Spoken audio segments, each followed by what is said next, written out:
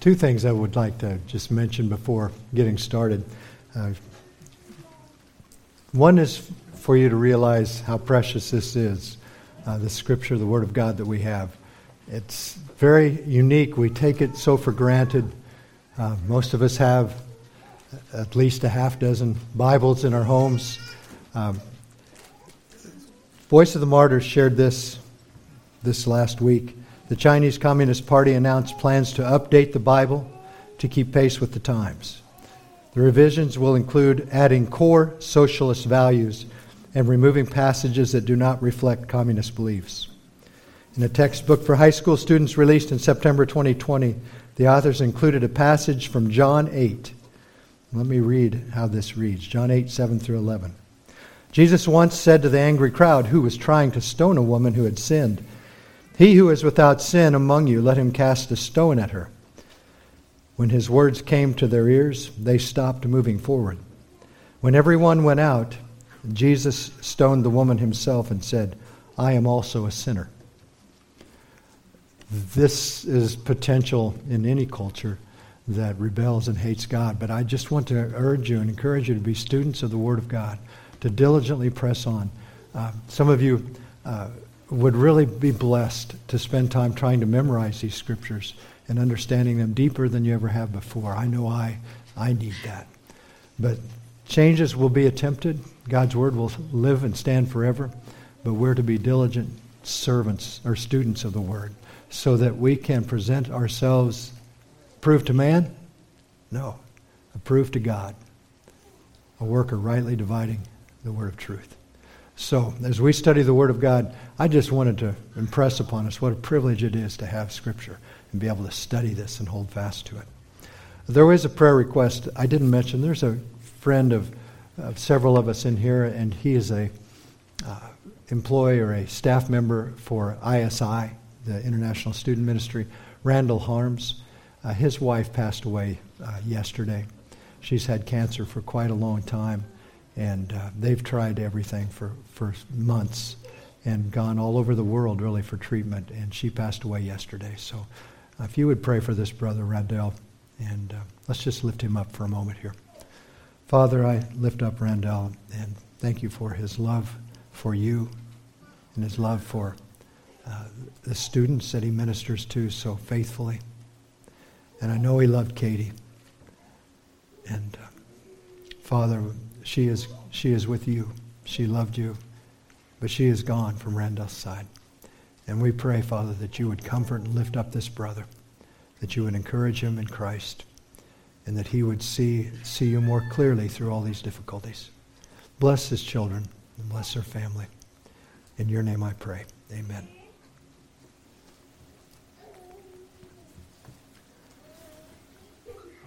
Several years ago, our extended family went out for dinner at the Hometown Buffet.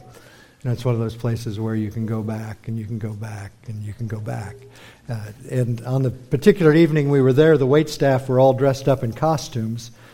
And this was more than just a few years ago because one of my precious daughters was only about a year and a half old. We went in and we found a table for the 12 of us, the extended family. And I saw this one waiter in a honeybee costume.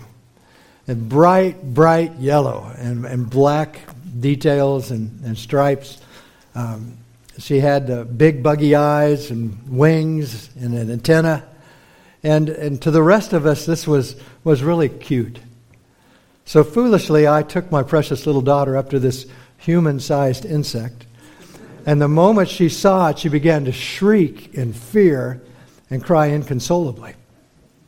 After quite a long time, we were finally able to get our little girl calmed, and we sat back down. But any time that bee came near us, she would literally begin to sob.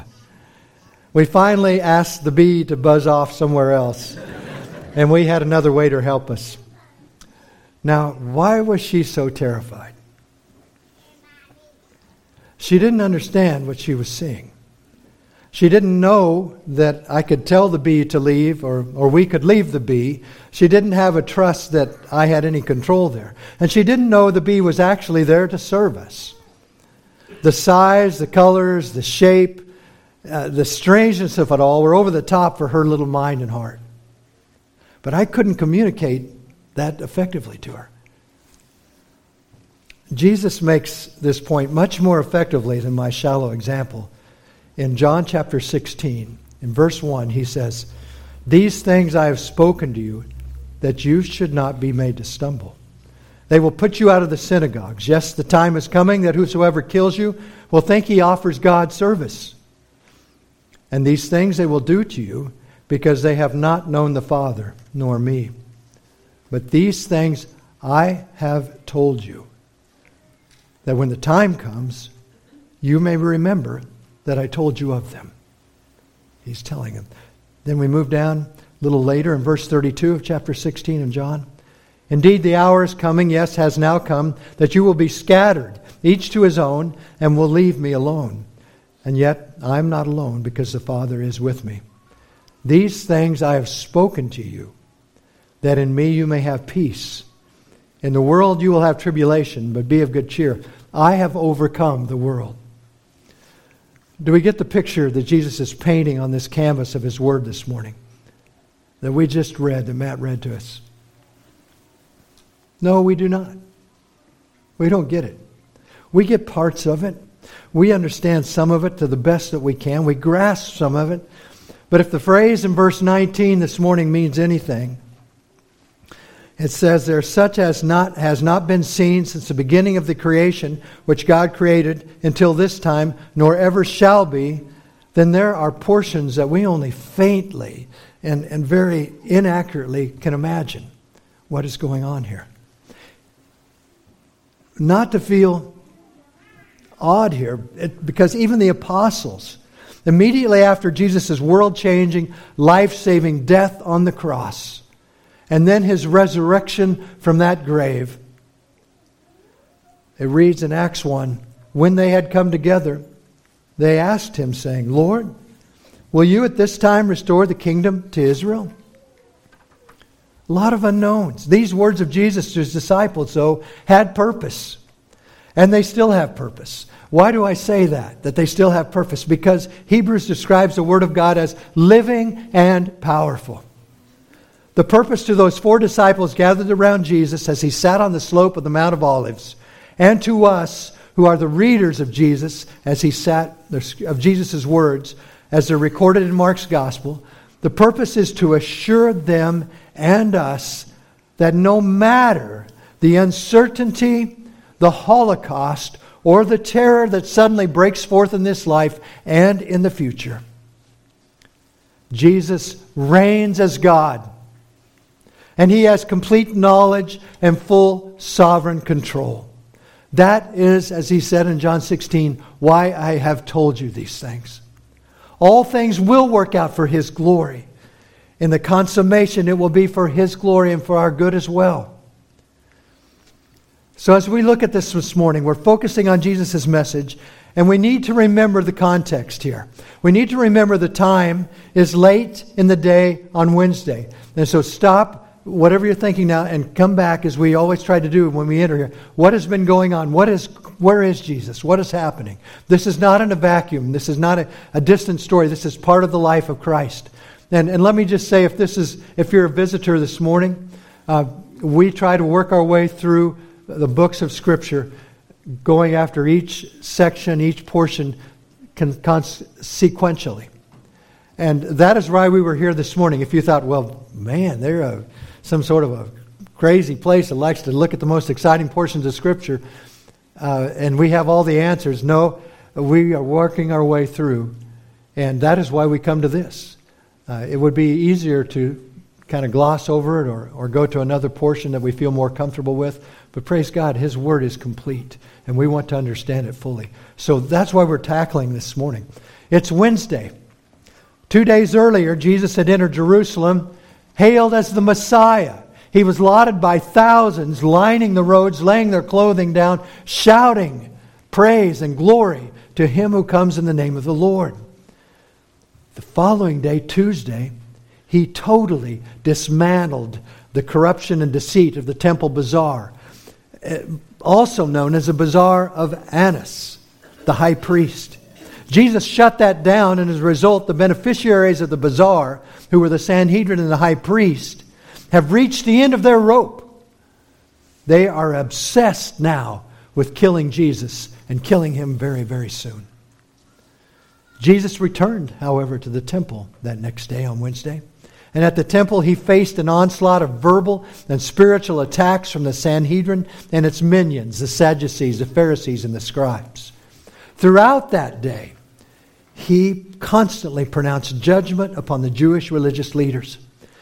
In his final words at the temple, as he and his disciples left the temple for the very last time, the last time Jesus would ever enter or teach that building, he said, "Do you see these great buildings?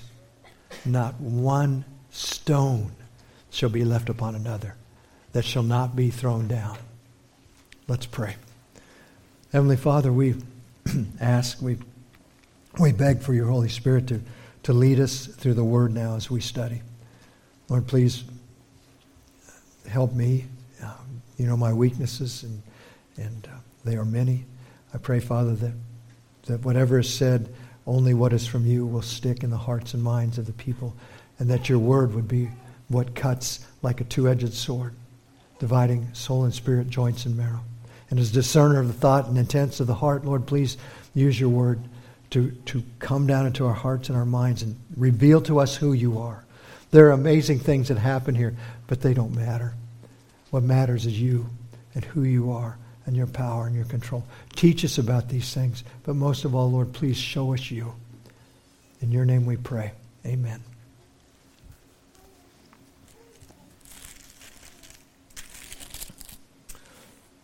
Let's get back up on the slope of Mount Olive here, and let's enter into Mark chapter 13, and we'll catch up, beginning with verse 1.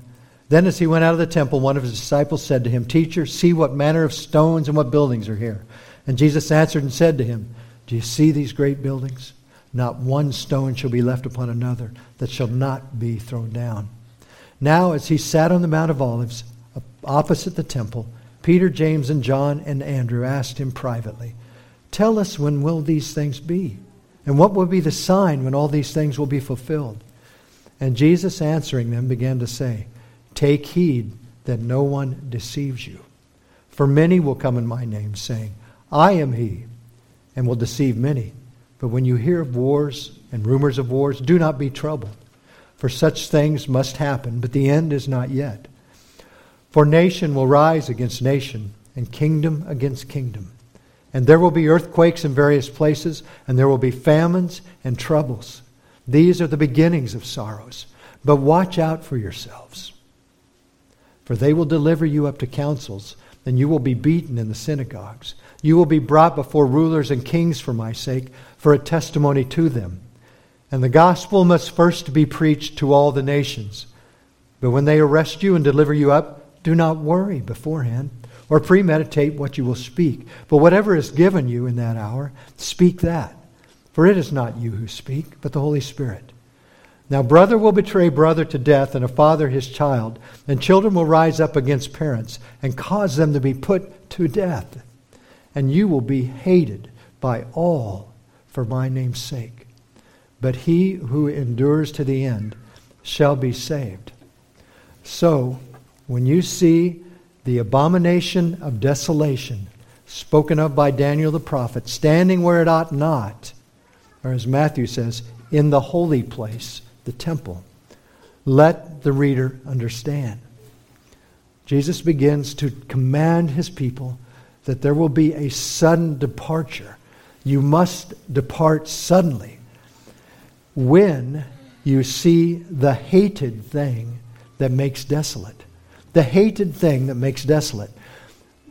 There's a Swiss theologian by the name of Schlatter in the early 1900s said this about Jesus' message on Mount Olive. He said, the description of the Parousia, and that's theological talk for Jesus' return.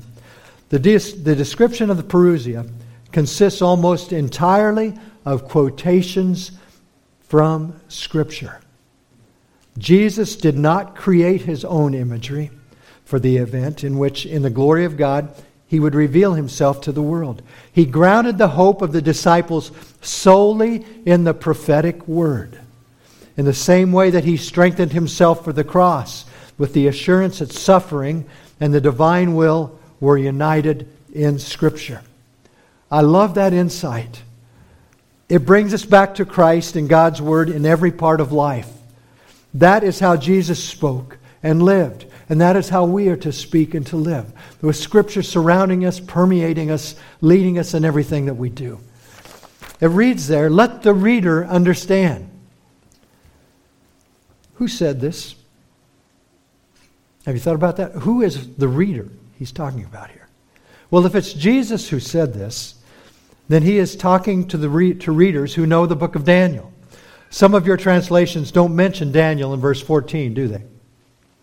But if you turn over to the parallel passage of Matthew 24, verse 15, each of the major translations contain the Daniel reference. So it's appropriate there. Jesus tells those familiar with the book of Daniel the prophet to realize what He is saying now is rooted in the prophecies of Daniel. If this is Mark saying this, let the reader understand, it's to tell his readers, which would have been about 20 years after Jesus spoke these words, to realize this is all anchored in Daniel's prophecy. Either way, it is pointing to the prophecy of Daniel to give us direction on what he's saying here. The abomination of desolation. Let's break this down. Abomination. It means detestable, blasphemous, something hated by God. In Leviticus, it was sexual immorality, especially the sin of homosexuality and bestiality. That was abomination. In Deuteronomy, dishonesty in business, using false weights and measures, was considered an abomination to God. In 1 Kings and in Jeremiah, idolatry of any sort, but in particular the gross idolatry of King Solomon, was an abomination. In 2 Kings, tragically, the sacrificial murder of children is said to be an abomination to God. And then in Proverbs 12, none of us get out. It says liars are an abomination to God. Abomination, that which is hated by God.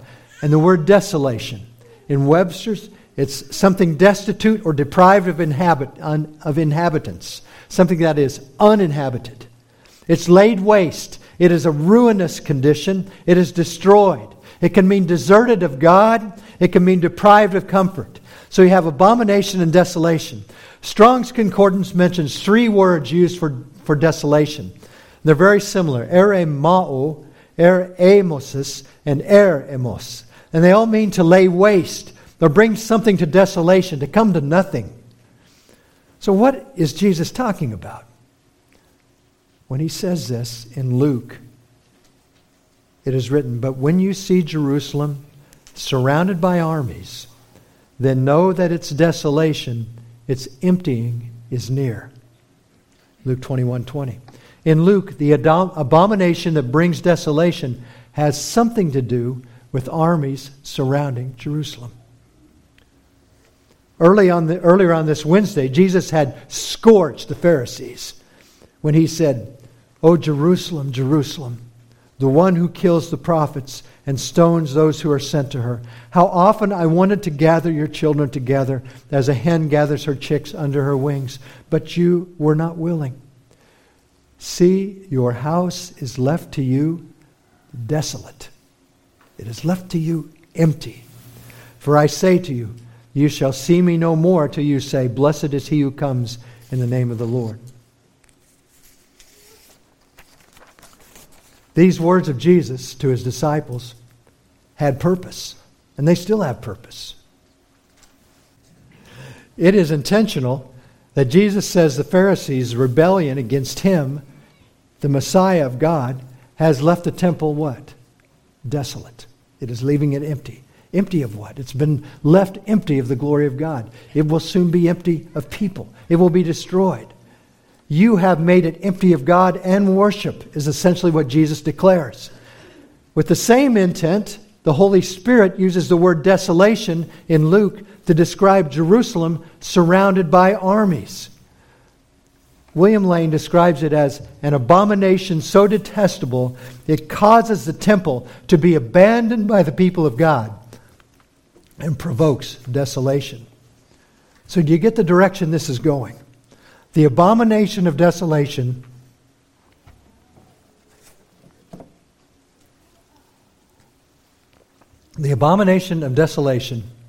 is not just some weird name of a cosmic superpower villain. It means something. It means that whatever Jesus is warning about here, a person or an event or both, causes the temple of God to be completely emptied and destroyed. So what or who could that be? That's a great question. The abomination of desolation. Most Bible scholars agree that Jesus is referring to Daniel's statement in Daniel chapter 9, chapter 11, and 12. Let me read these. 9:26. Then after the 62 weeks, the Messiah will be cut off and have nothing. And the people of the prince who is to come will destroy the city and the sanctuary. And its end will come with a flood. Even to the end there will be war. Desolations are determined. And he will make a firm covenant with the many for 1 week. But in the middle of the weeks, he will put a stop to sacrifice and grain offering. And on the wings of abomination will come one who makes desolate, even until a complete destruction. One that is decreed is poured out on the one who makes desolate. Then in chapter 11, verse 31, forces from him will arise and desecrate the sanctuary fortress and do away with the regular sacrifice. And they will set up the abomination of desolation. And then in chapter 12, at that time Michael shall stand up, the great prince who stands watch over the sons of your people. And there shall be a time of trouble, such as never was since there was a nation, even to that time. At that time your people shall be delivered, everyone who is found written in the book. Now, with that description given in Daniel, has anyone or anything like that ever happened in the history of Israel? There are 4 prominent contestants. First is Antiochus IV Epiphanes, a 2nd century BC king of Syria. Secondly, the abomination of Phani. Third, the Roman destruction of the temple and the city of Jerusalem in AD 70. And then finally, the future final abomination of desolation yet to come. 4 possibilities of what might be talked about there. Let's look at the first one. Antiochus IV. He invaded Jerusalem in December of 167 BC with 250,000 men. He entered there, 250,000 men. He placed an idol of the false god Zeus on the altar of burnt offerings in the temple. Then he sacrificed ceremonially an unclean animal. It was actually a sow, a hog, that they put on that altar and slaughtered there. He banned all Jewish sacrifice as a capital offense worthy of execution. He ended temple worship. He actually set up prostitution on the temple grounds. He fit much of what was described in Daniel. He was seen by many as a forerunner of the man of lawlessness mentioned in the New Testament letters. Secondly, a much lesser known event is sometimes called the abomination of zealots or the abomination of Phani. Eusebius was a church historian in the mid-4th century AD, and he wrote a series of books called the Ecclesiastical History, or History of the Church. In the 3rd volume, Eusebius describes a revealed word from God that was given to worthy men to flee from Jerusalem and dwell in the city of Pella in the region of Perea. This was on the other side of the Jordan, on the east side. In response, apparently, many Christians fled Jerusalem to the other side of the Jordan. Shortly following their escape, Eusebius wrote, "The justice of God at last overtook those remaining Jews and all Judea, since they had committed such transgressions against Christ and his apostles. Divine justice completely blotted out that impious generation from among men." But what was the sign that caused all these people to flee from Jerusalem at that time? Well, Josephus, who is a Jewish historian during the 1st century AD, he documented the history of Jewish battles in his area in his books entitled The Jewish War. In his 5th book, he recorded this, and a fellow by the name of Lane records Josephus' insights this way. He refers to an ancient prophecy concerning the desecration of the temple by Jewish hands and found its fulfillment in a series of villainous acts committed by the zealots in the temple from the period of AD 67, November, to the spring of AD 68. During this period, the zealots moved into and occupied the temple. They allowed persons who had committed crimes to roam about freely in the Holy of Holies. They perpetrated murder within the temple itself. These acts of sacrilege were climaxed in the winter of AD 67-68. Listen to this. By the farcical investiture of the clown Phani as a high priest. In other words, to rub salt into the wounds of the Orthodox Jews, the zealots took over the temple and hired a clown to act as a ludicrous high priest. The former high priest, Annas, in sorrow declared, "It would have been far better for me to have died before I had seen the house of God laden with such abominations in its unapproachable and hallowed places, crowded with the feet of murderers." It is quite plausible that Christians, seeing this appalling and disgusting display of blasphemy in the temple of God from 67 to 68 AD, believed this to be the abomination of desolation that Jesus had described. They responded by fleeing to the eastern hills, and whatever the reason was for their timely flight, it actually saved the lives of literally thousands of Christians who escaped Jerusalem only a year before the next possibility of the abomination of desolations. You see what I'm saying? Historically, it is written that Eusebius records thousands of Christians escaped, fled from Jerusalem only a year to 2 years before Rome enters. The third possibility, the Roman destruction of the temple and city of Jerusalem in AD 70. Of this event, Josephus cried, "No other city ever endured such miseries, nor since the world began has there been a generation more prolific in crime." He gives the details. 97,000 Jews taken into captivity for slave trade. 97,000. 1.1 million men, women, and children killed by slaughter with the sword or gradual starvation under siege. As the Romans waited with vengeance and cruelty outside the walls of Jerusalem, Josephus describes what went on behind those walls in the dying city. I quote, "Then did the famine widen its progress and devoured the people by whole houses and families.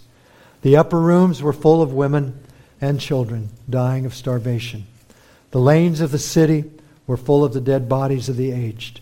The children and the young men wandered about the marketplaces like shadows, all swelled with famine, and fell down dead wheresoever their misery seized them. As for burying them, those that were sick themselves were not able to do it, and those that were hardy and well were deterred by the great multitude of the dead, and the uncertainty when they would die themselves. For many died as they were burying others, and many went to their own coffins before the final fatal hour. There was no lamentation made under these calamities. The famine confounded all natural passions. A deep silence and a kind of deadly night had seized upon the city." End quote. Josephus further explains what they finally were driven to eat to stave off starvation, including cannibalism. It is literally sickening.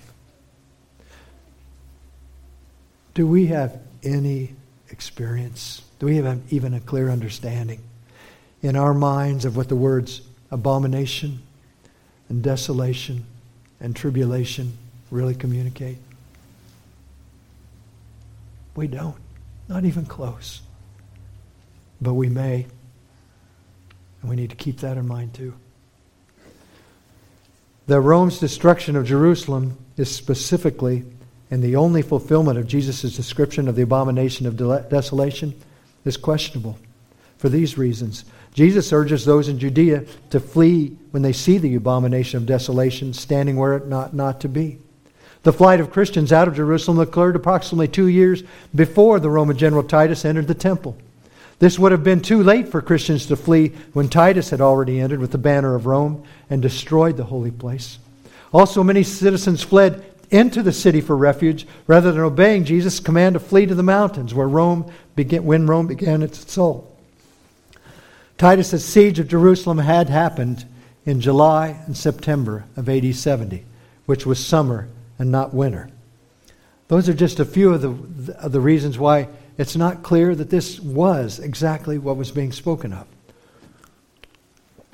But all of these three events of Jewish history were horrific, and they fill much of what Daniel wrote, and they were increasingly terrifying. The Lord Jesus, remembers, compares the signs he mentioned as prerequisite events, or what does he call them? Birth pangs. Birth pangs are the beginnings of the process of delivering a baby. And they are the sign that gestation or carrying of that child is about to come to an end. In other words, the signs that Jesus gives are the beginning of the end. The fourth explanation. A future final abomination of desolation yet to come. Please turn over to 2 Thessalonians chapter 2. And we're going to read a little bit there to understand what Paul wrote. 2 Thessalonians chapter 2, verse 1.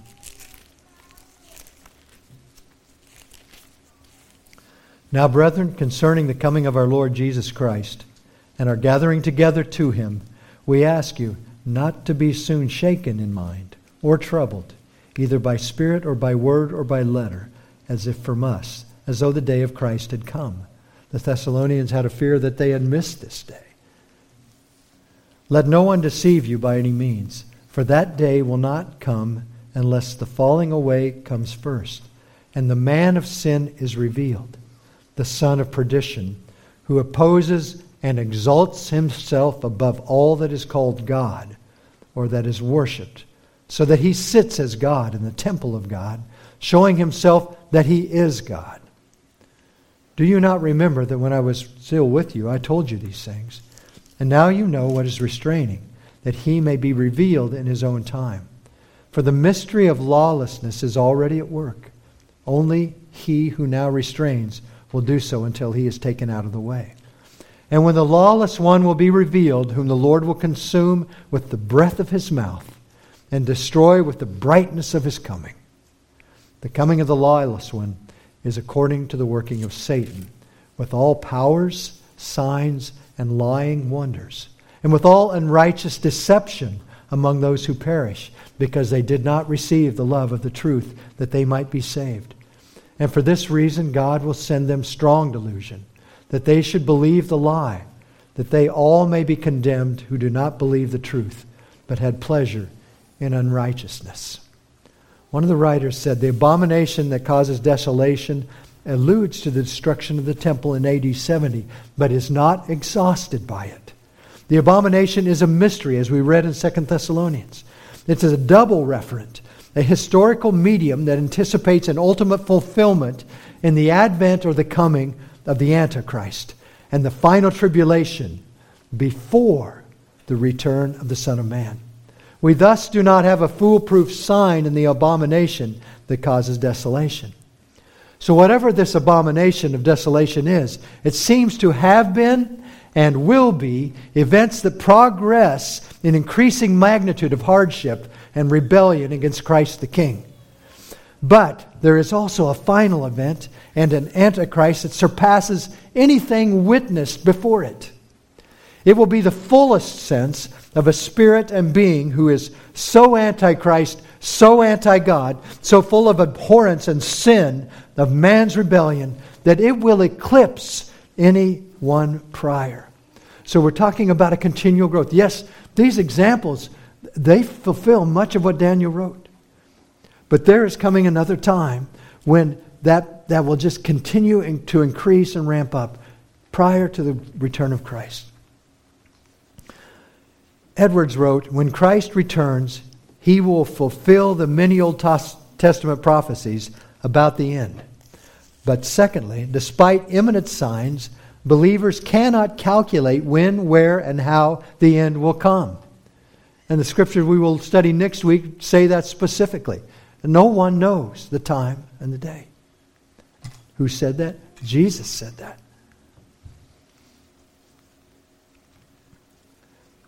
When it comes, no one will miss it. And until it comes, no one should be misled.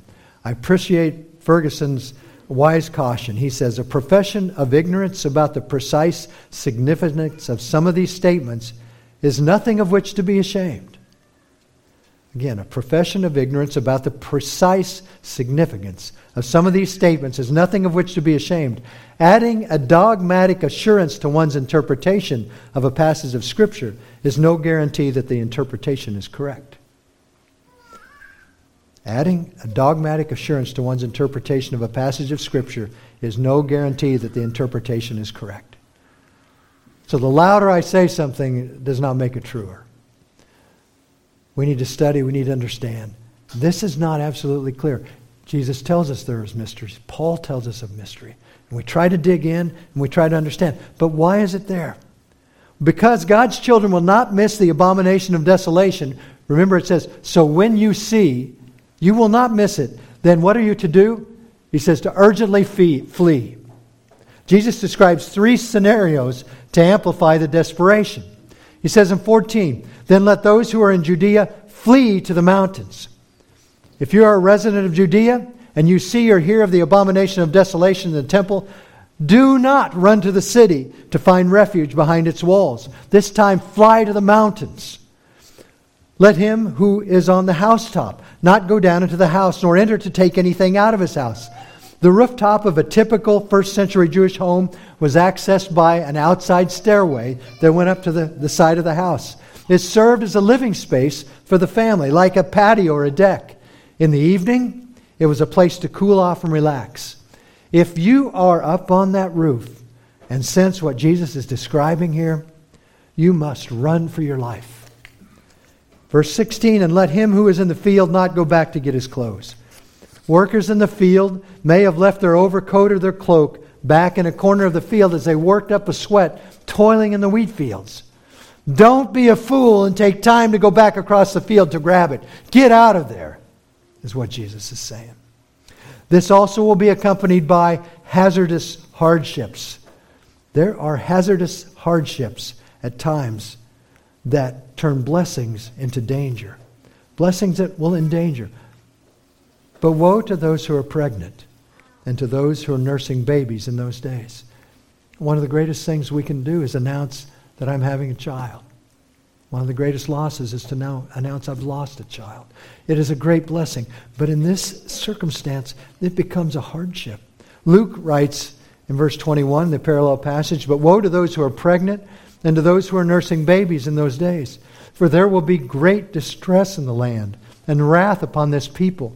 Woe, it says, how dreadful, both for the struggling mother who is seeking to escape and for the young innocent child. And there will be perilous weather. Verse 18, and pray that your flight may not be in winter. Although snow would be a rarity in Judea, winter and spring bring heavy rains. These cause rivers and seasonal creeks to swell and become impassable. Food at this time would also be much harder to come by. So how serious is this? Verse 19, suffering will be unrivaled. The severity, how bad is this? The severity, how bad? Verse 19, for in those days there will be, Matthew adds, great tribulation, affliction, says the King James, such as has not been since the beginning of the creation, which God created, until this time, nor ever shall be. The Gospel of Luke goes on, for these days are the days of vengeance, that all things which are written may be fulfilled. And in verse 24 of Luke 21, and they will fall by the edge of the sword and be led away captive into all nations. And Jerusalem will be trampled by Gentiles until the times of the Gentiles are fulfilled. That is almost a carbon copy of what happened in AD 70. Then the shortening of days. How close a call this was. Verse 20, and unless the Lord had shortened or cut short those days, no flesh, no human being would be saved. None would survive. If this had gone on any longer, no one would have lived. No one. And then the sovereignty. How merciful. But for the elect's sake, whom He chose, He shortened the days. In the midst of the overwhelming tribulation, God stands by His own chosen children. He does not neglect. He does not leave them on their own. It is in mercy to His own sons and daughters that He brings this troubled time to an end. Exactly how or what God will do to shorten the days remains a mystery. Then if anyone says to you, look, here is the Christ, or here is the Messiah, look, He is there, do not believe it. For there will be increased deceptions. First in word. You see, the purpose now has changed. Edwards writes, for the earlier warnings in verse 5 and 6 referred to messianic pretenders at the fall of Jerusalem as a sign that the end was not yet. Whereas here the appearance of false Christs and prophets is a sign that the end is at hand. Matthew 24 says, therefore, if they say to you, look, He is in the desert, or go, He is in the inner room, do not believe it and do not go out.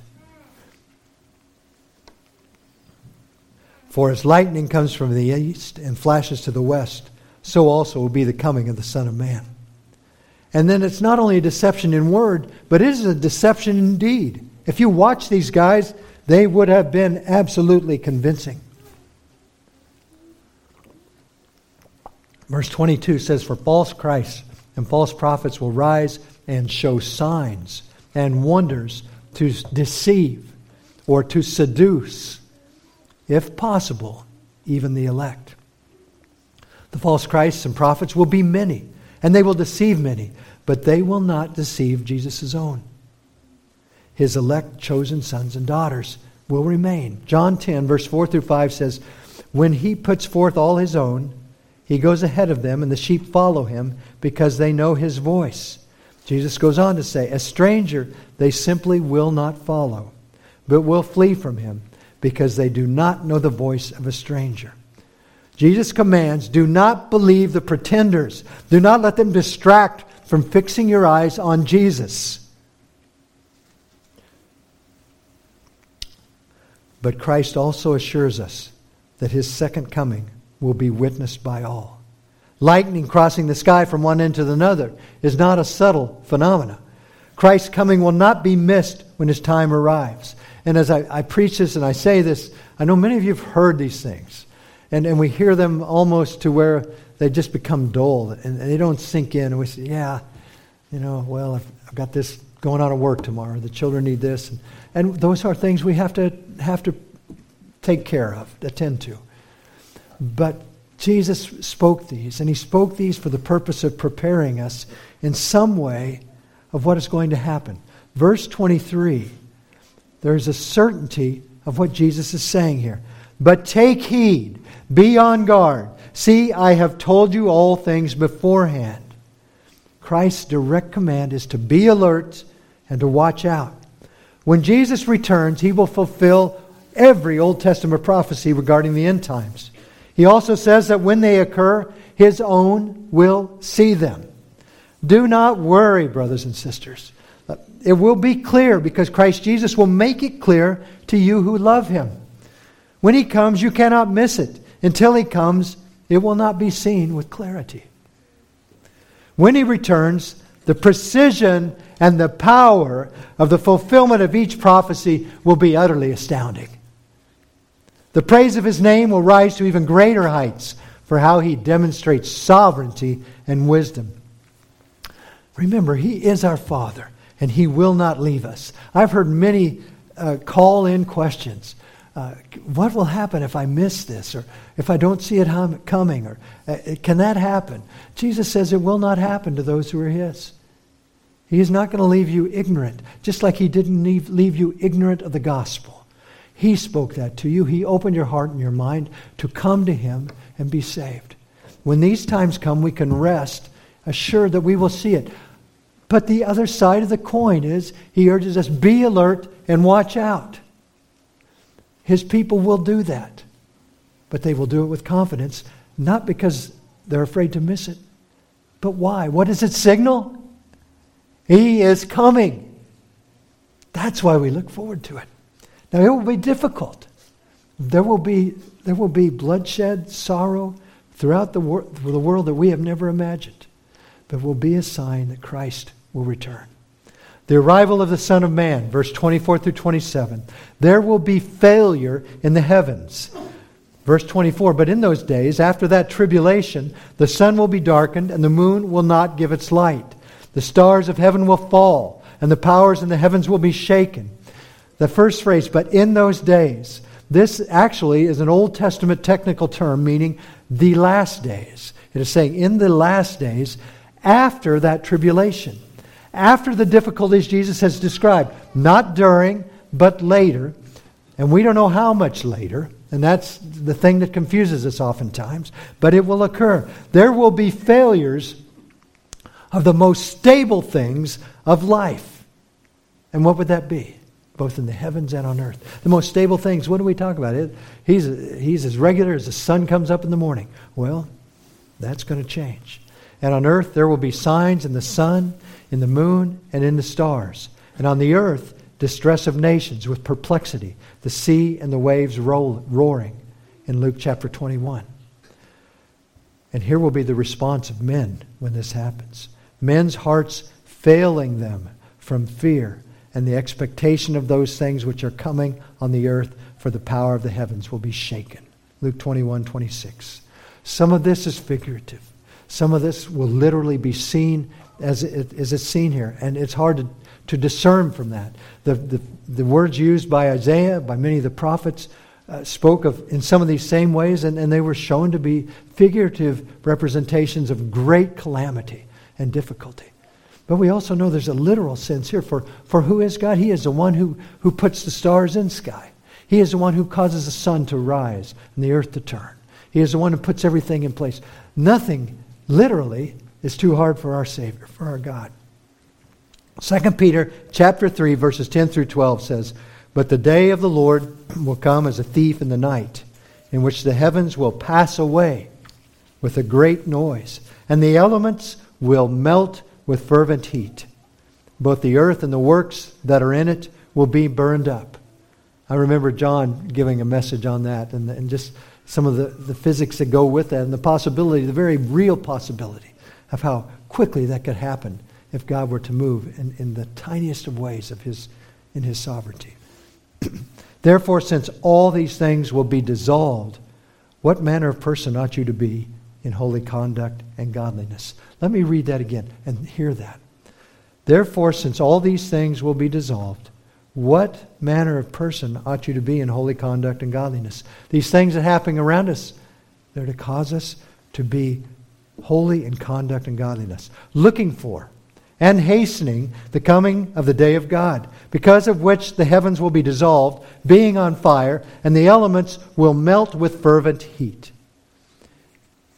Hebrews chapter 1, verse 2-3 says, as in these last days God has done this, He has spoken to us by His Son, whom He has appointed heir of all things, through whom also He made the worlds, who being the brightness of His glory and the express image of His person.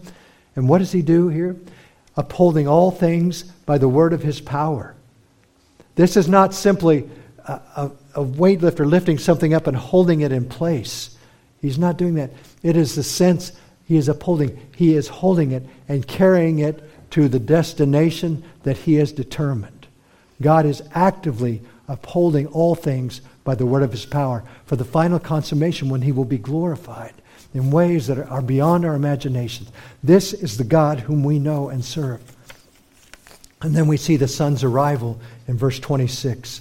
Then they will see the Son of Man coming in the clouds with great power and glory. Matthew 24, verse 30. And then the Son of Man will appear in the sky, and then all the tribes of the earth will mourn, and they will see the Son of Man coming on the clouds of the sky with power and great glory. That is the picture Psalms 104 gives us. Bless the Lord, O my soul. O Lord my God, you are very great. You are clothed with honor and majesty, who cover yourself with light as with a garment, who stretch out the heavens like a curtain. He lays the beams of his upper chambers in the waters. He makes the clouds his chariot, who walks on the wings of the wind. That's our God. He makes the clouds his chariot, and he walks on the wings of the wind. Isaiah says in chapter 19, the burden against Egypt, behold, the Lord rides on a swift cloud and will come into Egypt. The idols of Egypt will totter at his presence, and the heart of Egypt will melt in its midst.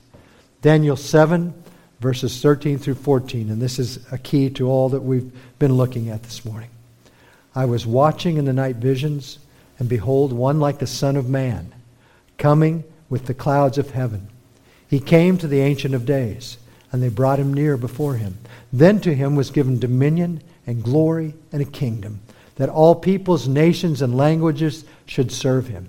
His dominion is an everlasting dominion, which shall not pass away, and his kingdom the one which shall not be destroyed. So Jesus speaks from Daniel chapter 7, 13 through 14. At this moment, he is saying something that is actually the occasion that Daniel sees of his ascension to glory alongside the Father, the Ancient of Days.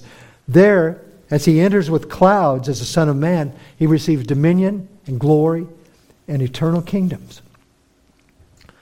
Perhaps I suggest, Mark 13, 24 through 27 is a picture not only of Christ's return as King in judgment, but also in display to all mankind that he reigns and ascends as God and King forever in the heavens.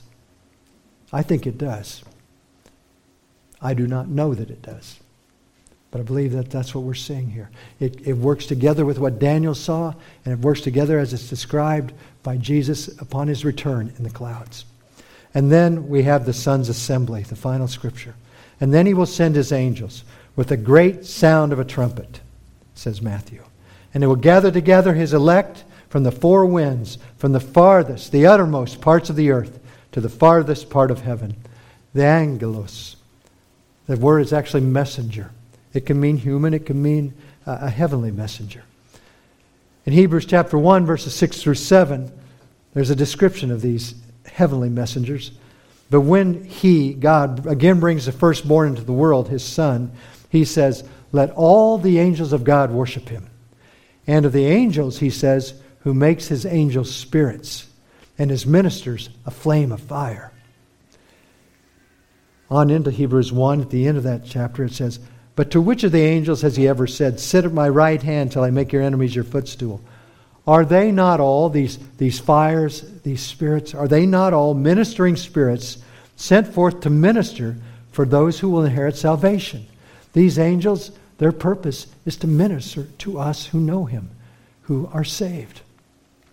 These messengers, and I believe it is the heavenly messengers, the angelos, have been given amazing capability. They have, but it's a bizarre description of collecting God's elect here. Some believe that angelos used here means a human messenger, which could be a human messenger preaching the gospel. But if it does indeed mean an actual heavenly angel, Calvin described the event in this way. For though the church be now tormented by the malice of men, or ever broken by the violence of the billows, and miserably torn in pieces, so as to have no stability in the world, yet we ought always to cherish confident hope, because it will not be by human means, but by heavenly power, which will be far superior to every obstacle, that the Lord will gather his church. It is a promise of redemption.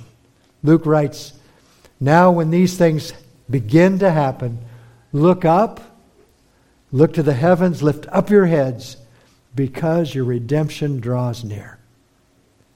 1 Thessalonians 4, verse 16. For the Lord himself will descend from heaven with a shout, with the voice of an archangel, and with the trumpet of God. And the dead in Christ will rise first. Will that be amazing? The dead in Christ. Those that are buried all over the place. Those that were down in the Titanic. Those who died during World War I. Those who loved Christ at every moment of catastrophe. Those who we loved and laid to rest in cemeteries. Those who were burned at the stake, their ashes tossed into the river because of their faith.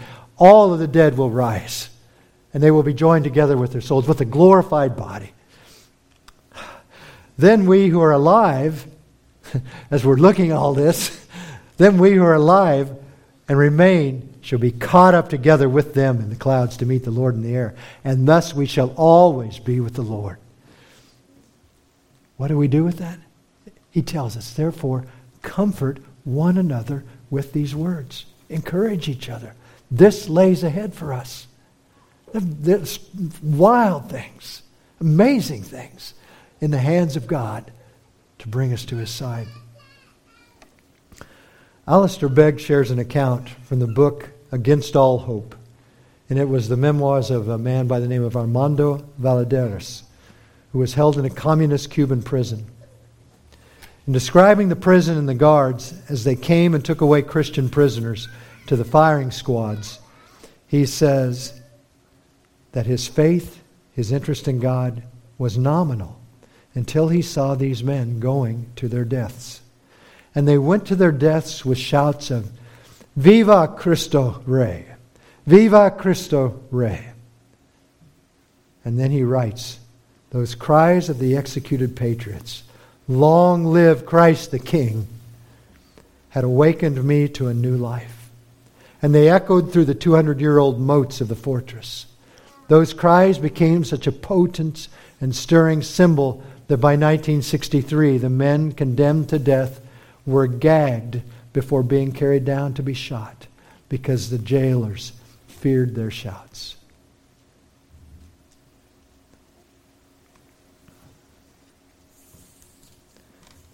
I want to close with 2 Thessalonians chapter 1, verses 3 through 12.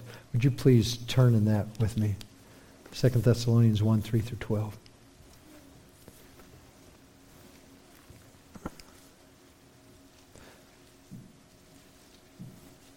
We are bound to thank God always for you, brethren, as it is fitting, because your faith grows exceedingly, and the love of every one of you all toward each other abounds toward each other.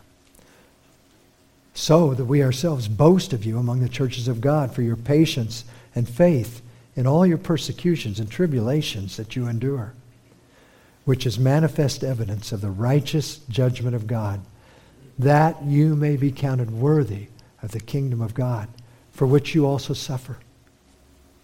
Since it is a righteous thing with God to repay with tribulation those who trouble you, and to give you who are troubled rest with us when the Lord Jesus is revealed from heaven with his mighty angels, in flaming fire, taking vengeance on those who do not know God and those who do not obey the gospel of our Lord Jesus Christ. These shall be punished with everlasting destruction for the presence of the Lord and for the glory of his power when he comes on that day, to be glorified in his saints and to be admired among all those who believe, because our testimony among you was believed. I love that passage.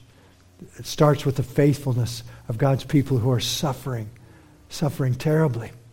And they will not give up. In fact, in the midst of it, it says their love and their patience, or their love and their faith, keep growing. They keep growing under those circumstances. So that these guys, Paul and these others, are boasting about them to the churches. That's what it resulted in. Can that result in the same way in us? It can. But we must keep our eyes, like Jesus says, do not be deceived. Do not be distracted. Hold fast. Watch out and hold fast. And these amazing things can be true with us. And Paul finishes, therefore we also pray always for you, that our God would count you worthy of this calling. What calling? To suffer for him. And fulfill all the good pleasure of his goodness and the work of faith with power. For what purpose? Verse 12. That the name of our Lord Jesus Christ may be glorified in you, and you in him, according to the grace of our God and the Lord Jesus Christ. Are you ready? Be alert. Hold fast to the Word of God and to the gospel. Be alert. Watch yourself. Hold fast. But do it with confidence, looking forward to his return. And perhaps you will have the great pleasure of suffering for this God who we will be with, we will reign with forever. And perhaps not. Perhaps you will be taken on flowery beds of ease, while others sought to win the prize and sailed on bloody seas. Let's pray. Heavenly Father, we thank you for your word. Knowing, Father God, of all the men I read this week and the difference of opinions, I readily confess before you and before my brethren that some of what I've said is may be led astray, may not be accurate. Forgive me for those things, Lord, and lead us purely down the road of your word so that we see you and know you. May these scriptures we looked at, though, bring us closer to Christ and prepare our hearts to glorify you in any circumstance. For you are worthy. Lord, may we live each moment, from the moment we wake until we fall asleep, desiring what you have written here, that we would bring glory to the Father, and he will glorify himself in us. Lord, thank you. Thank you for this great calling. In your name we pray, and we trust, and we hope. Amen.